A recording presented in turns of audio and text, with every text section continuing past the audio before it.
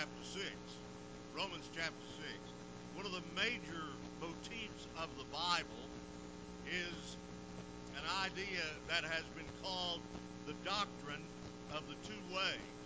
And I have alluded to it several times in our last few studies in the book of Romans. The best known statement of it is in the words of Jesus that are recorded in what we call the Sermon on the Mount.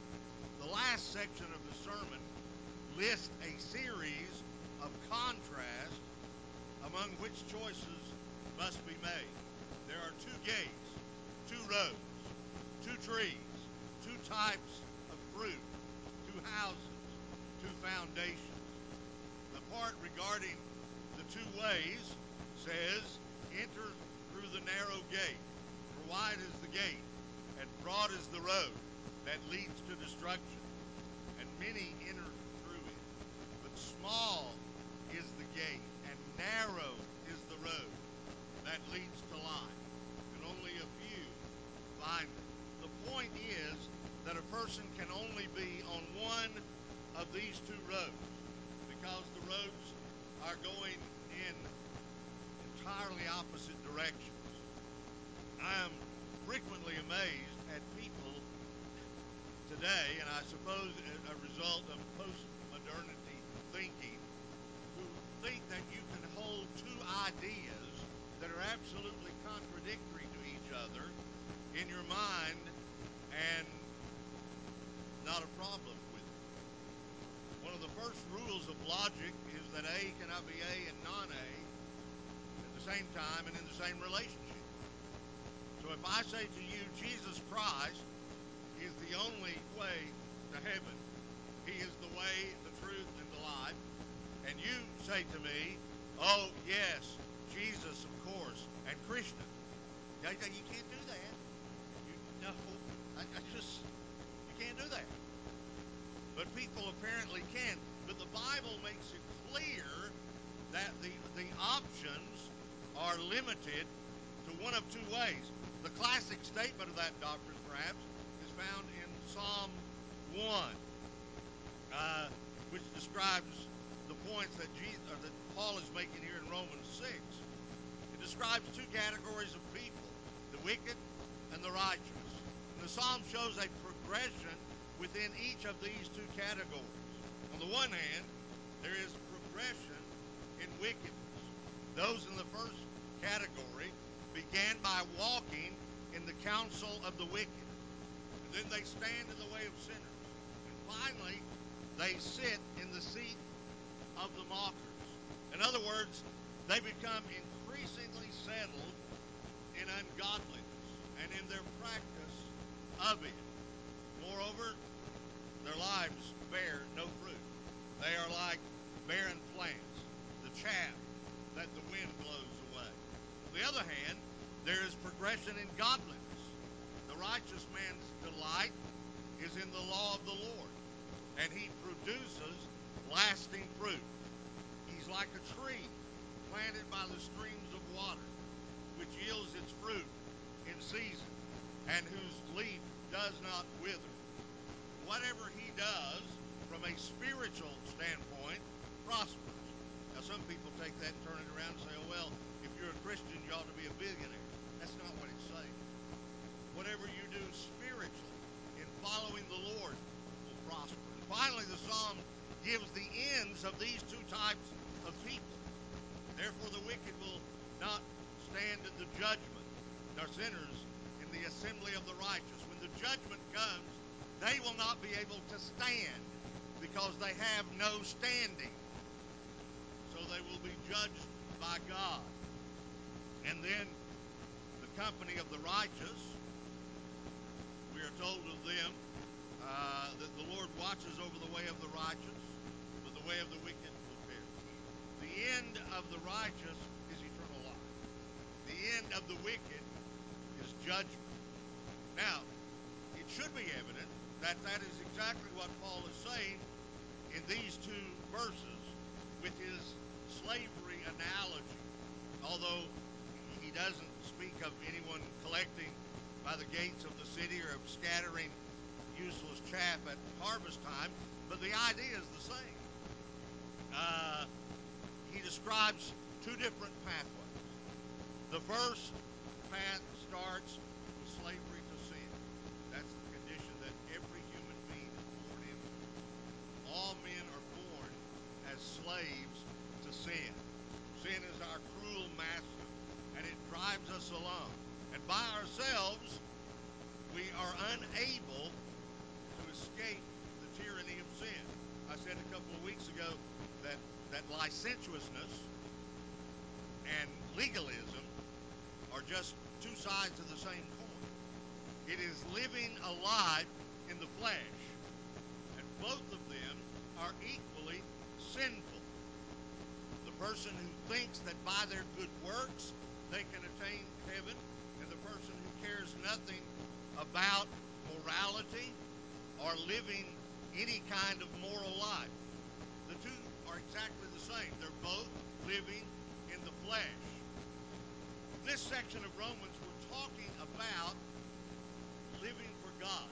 We're talking about sanctification and obedience. But never forget what we learned in chapter 4. That is, we have believed God, and that has been credited to us as righteous. What Jesus Christ has accomplished is reckoned to us as righteous. After you have been justified, you add nothing before our advocate. We contribute nothing but our sin to our justification. So if you are justified, come into the kingdom of God, let's say at age 12, probably many of you did, and you live a righteous life until you're 104, that's great. That's how we're supposed to live. But you don't add anything to your justification by that righteous life. Don't confuse justification and sanctification.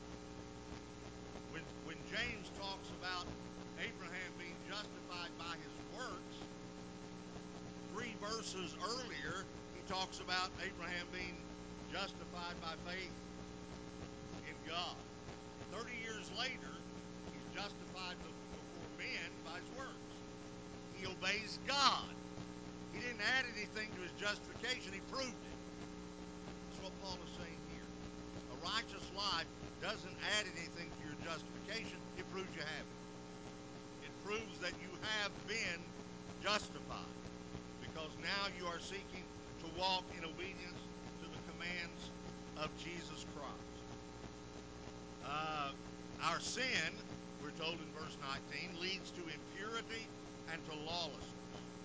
Purity refers to sin as it affects the individual, personal defilement, particularly those sins that are opposed to chastity.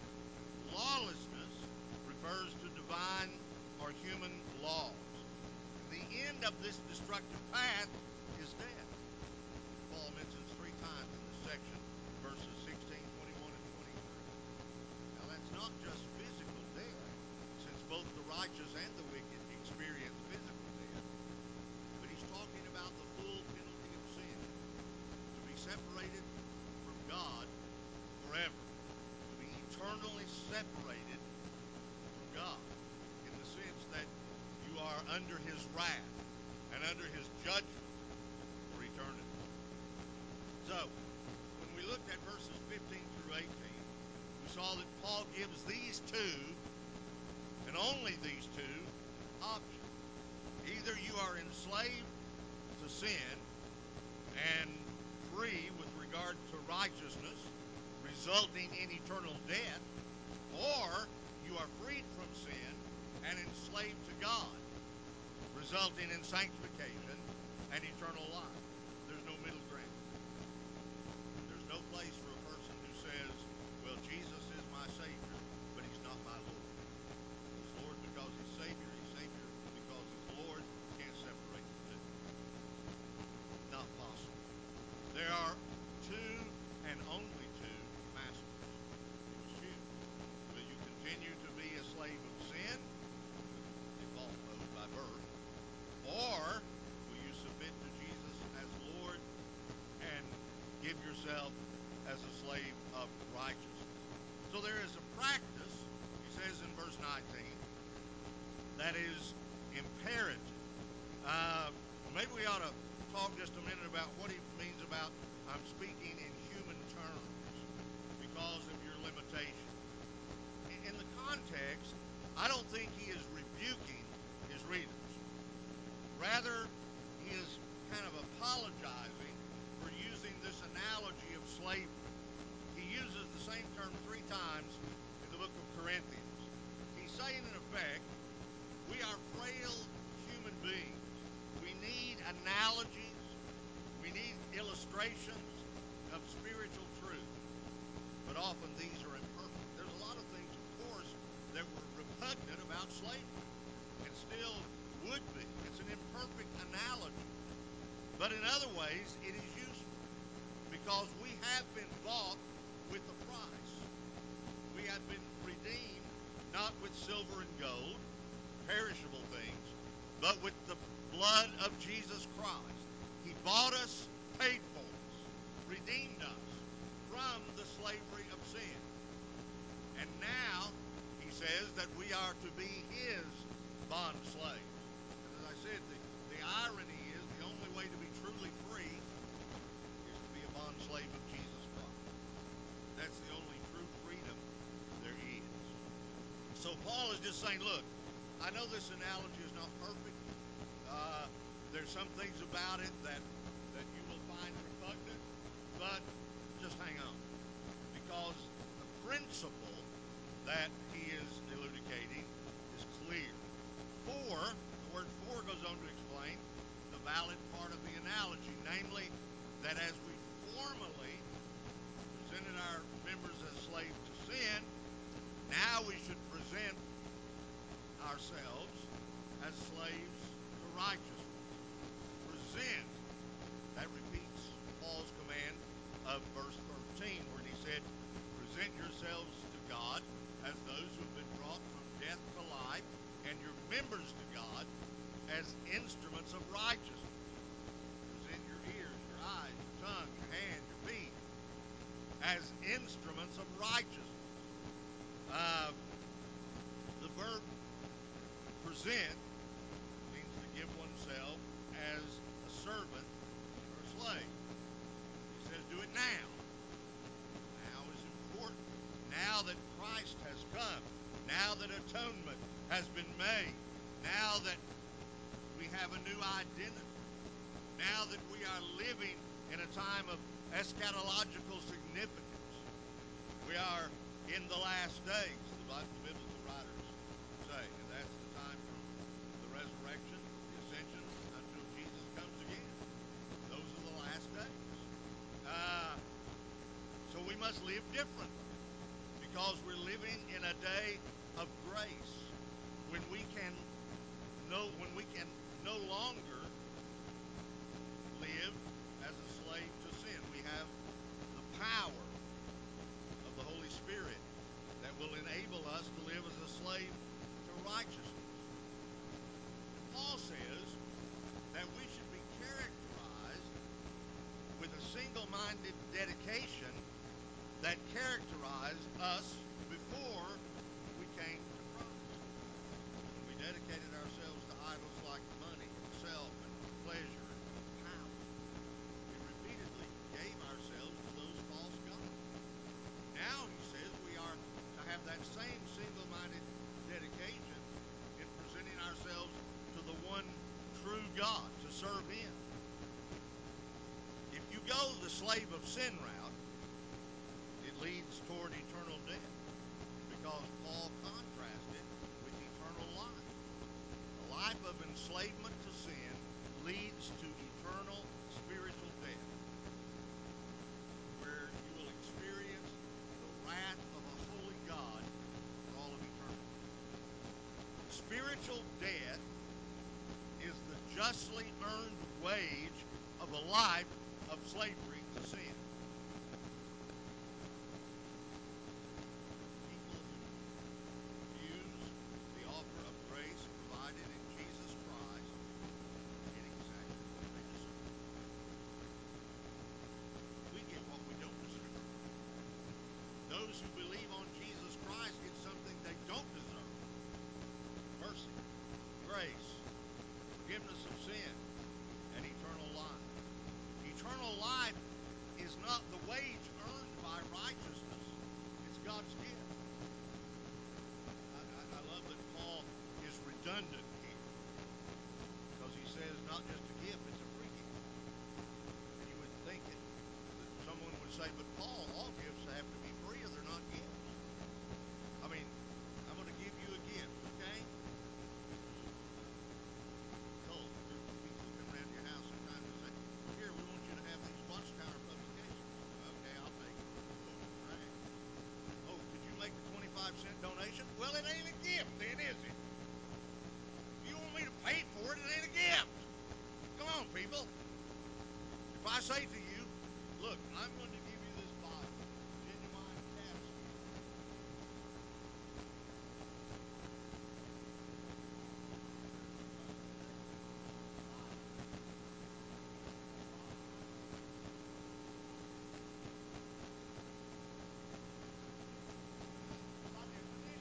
But Paul is so insistent that we understand the magnanimity of God in this whole thing that he says it's a free gift. Verse 23. It is a free gift. Remember that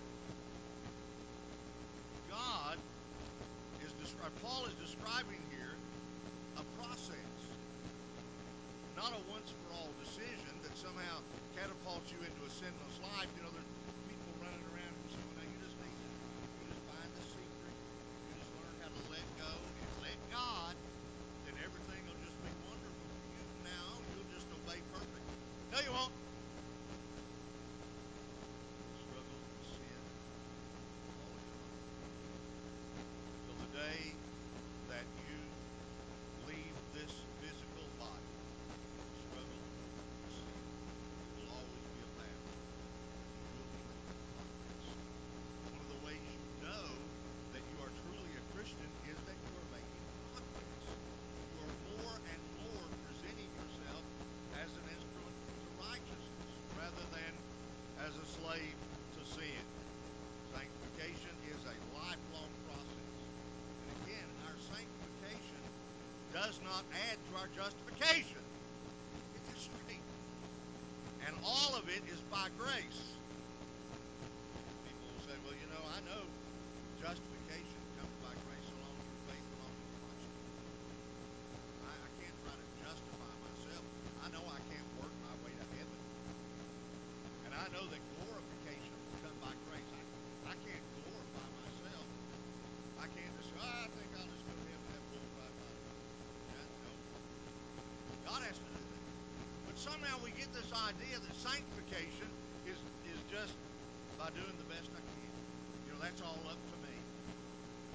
No, it's by grace too. Yes, it requires your effort. Yes, it requires you working at it.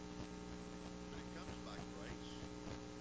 It is by every day I try to preach the gospel to myself. Every day. Because it is the power of God unto salvation for those who believe. And I remind myself that God will give me grace to overcome temptation. God will give me grace to understand the Bible. God will give me grace to share the gospel with those who are lost. God will give me grace to obey. That grace is available. So the first step to winning over sin, Paul says, is to present yourself to God as an instrument of righteousness. Then he says, we were all once slaves of sin. Verse 20 and 21. For when you were slaves of sin, you were free in regard to righteousness. What fruit were you getting at that time from the things of which you are now ashamed? For the end of those things is death.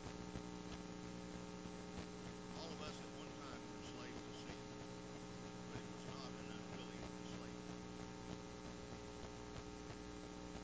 Every one of us sin. Because there's pleasure in sin for a season. People sin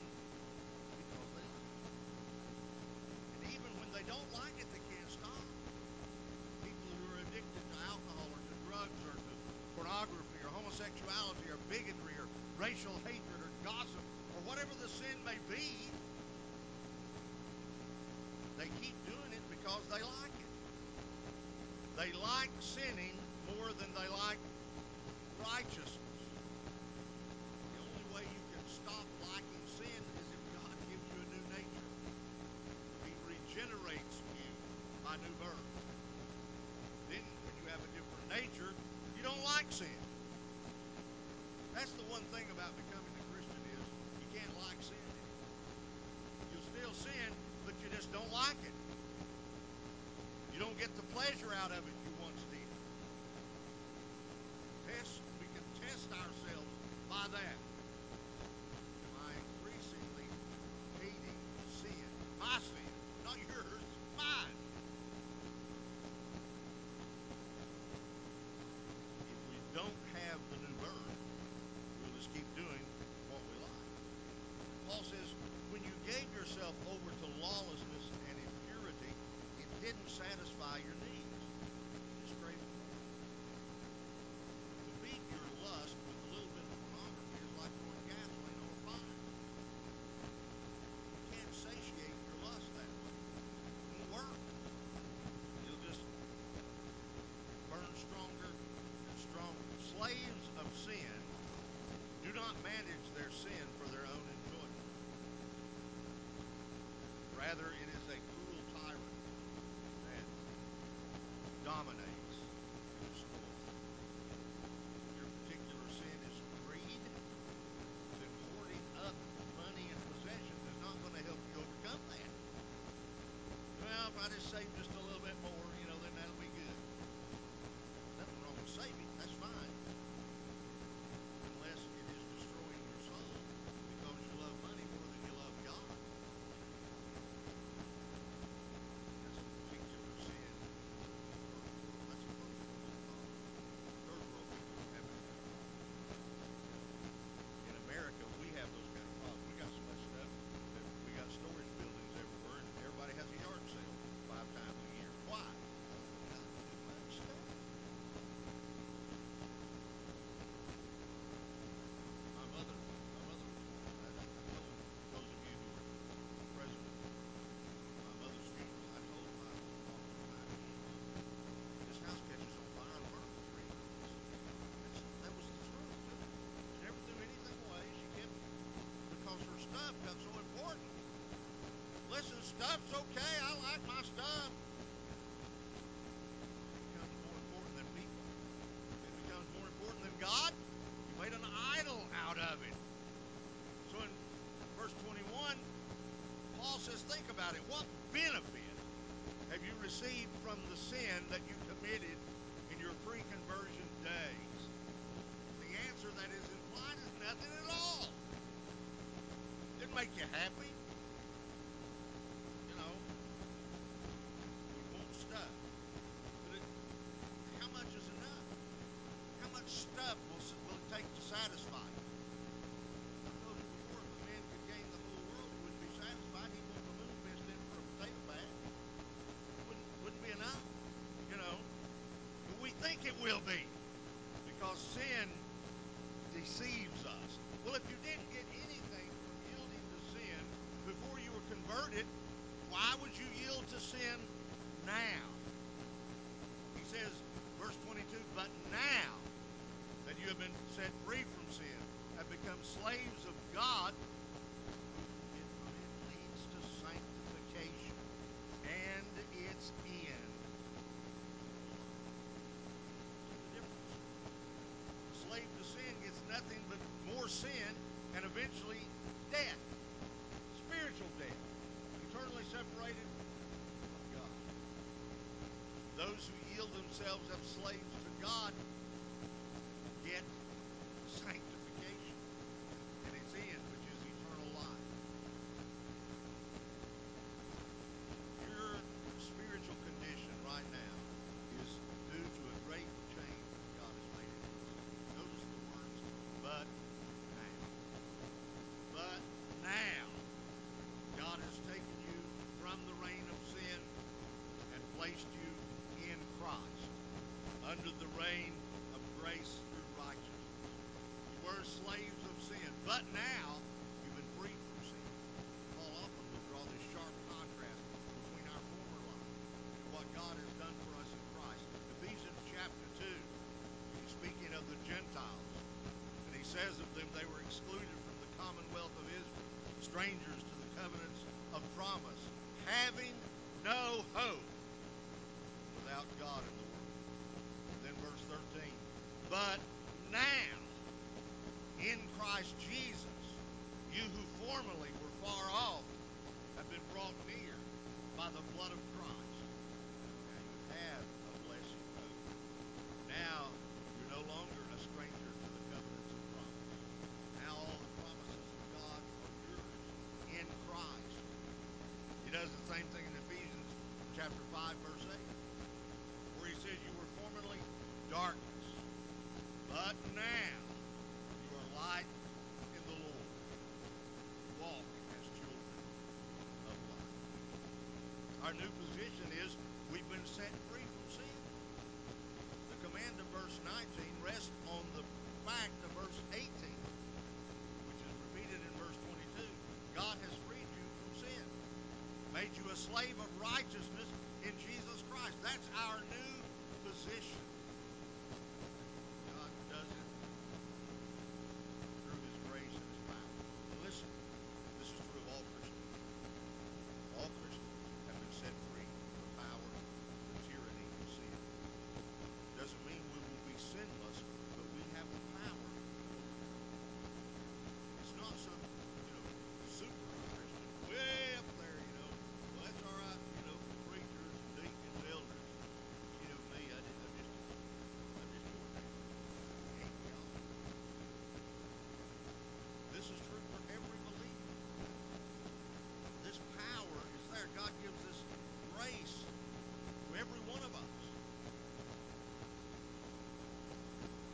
Satan often paints the picture, and we hear it from people in the world as well, that sin is a life of freedom and pleasure, whereas a life of holiness is one of bondage and misery. What a filthy life.